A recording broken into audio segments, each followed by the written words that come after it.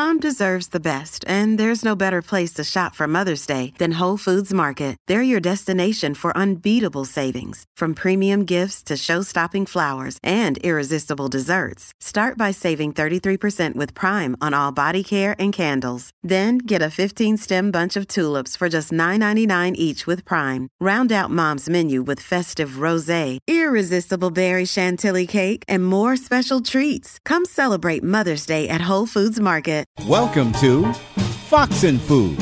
I'm Lillian Wu, Fox News. While most people are just gearing up for their Thanksgiving feast, Joy of Cooking co-author Megan Scott is almost ready to move on. I have to be honest, we have cooked probably half a dozen turkeys already this year. Scott and her husband, John Becker, who revised the classic cookbook for its 9th edition, in fact, have tested some 2,000 recipes, developed hundreds more over the 9 years they've spent working on the book written by Becker's great-grandmother.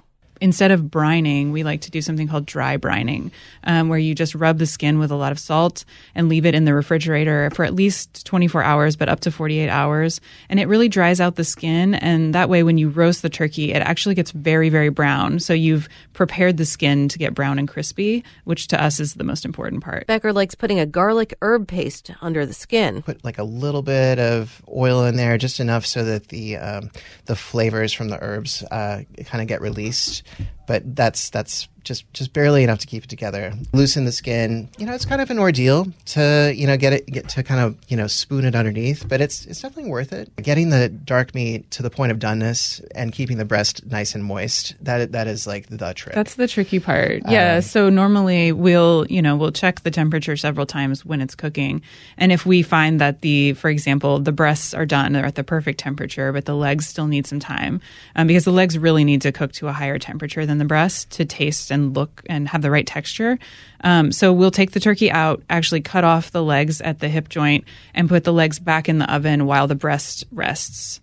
And that really helps you get like perfect doneness throughout. Yeah, we definitely are fans of carving in the kitchen and then bringing out the platter. For those stressed out over the number of guests coming, just remember, it's all relative. In the days before Christmas, there's about 20,000 people that come through the White House for the events there. Former White House pastry chef Bill Yassis, now chef owner of Palais Restaurant by Perfect Pie in Manhattan.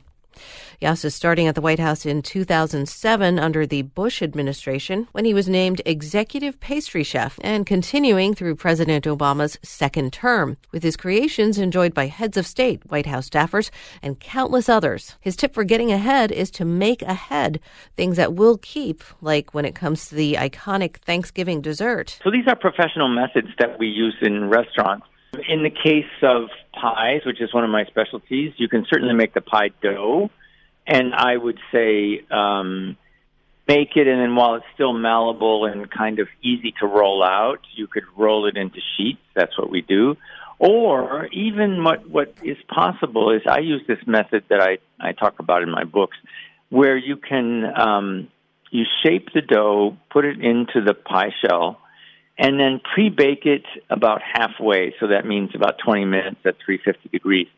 And then so there you have it, that it's half-baked, so it's still not that crispy and flaky where it will break up. But then you can freeze those, wrap them well, of course, so you avoid freezer burn.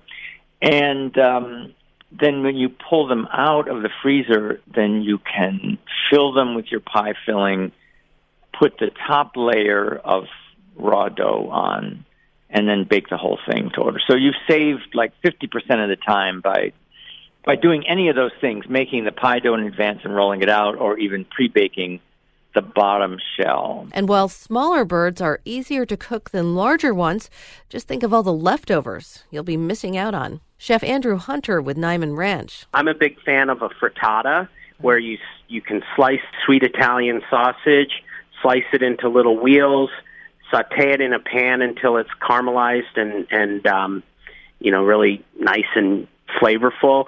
Add some roasted red peppers and some fresh herbs, and then pour eggs on top and bake it.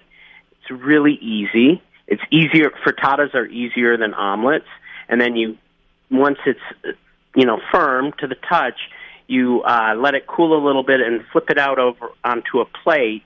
So the sausage and peppers and herbs are on top now, and then shred some fresh Parmesan over the top.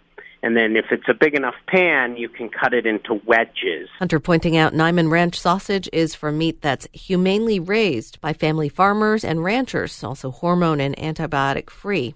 Now, a Mexican twist works well, according to Chef Danny Mena, who explains. In Mexico, really before the Spanish came, there weren't any chickens, there wasn't any beef, there wasn't any pork, but so turkey was actually a native animal to the American continent. So there's a lot of dishes with turkey. Mena of Echo and Dumbo and author of Made in Mexico. You shred the turkey and you stuff it into a tortilla and you put enchiladas in their sauce. One of my favorites, I think, is what they call enchiladas suizas. So in Mexico, it means you add cheese to it. Okay. So it's like our way of kind of paying homage to that culture. So enchiladas suizas are basically a sauce that's like tomato, onion, garlic, and some sort of chili. I usually like serrano. And then when you're done cooking, you add some like shredded cheese and it kind of gives this really like sort of creamy, unctuous sort of sauce. And then when you roast the enchiladas with the sauce on it, it all starts to kind of sizzle up. And then you add a little more fresh cheese on top. And it's just a beautiful sort of sauce that really, really, you can't go wrong with anything that you put into it. With the bones, what's something that's a very traditional, also festive meal in Mexico is pozole.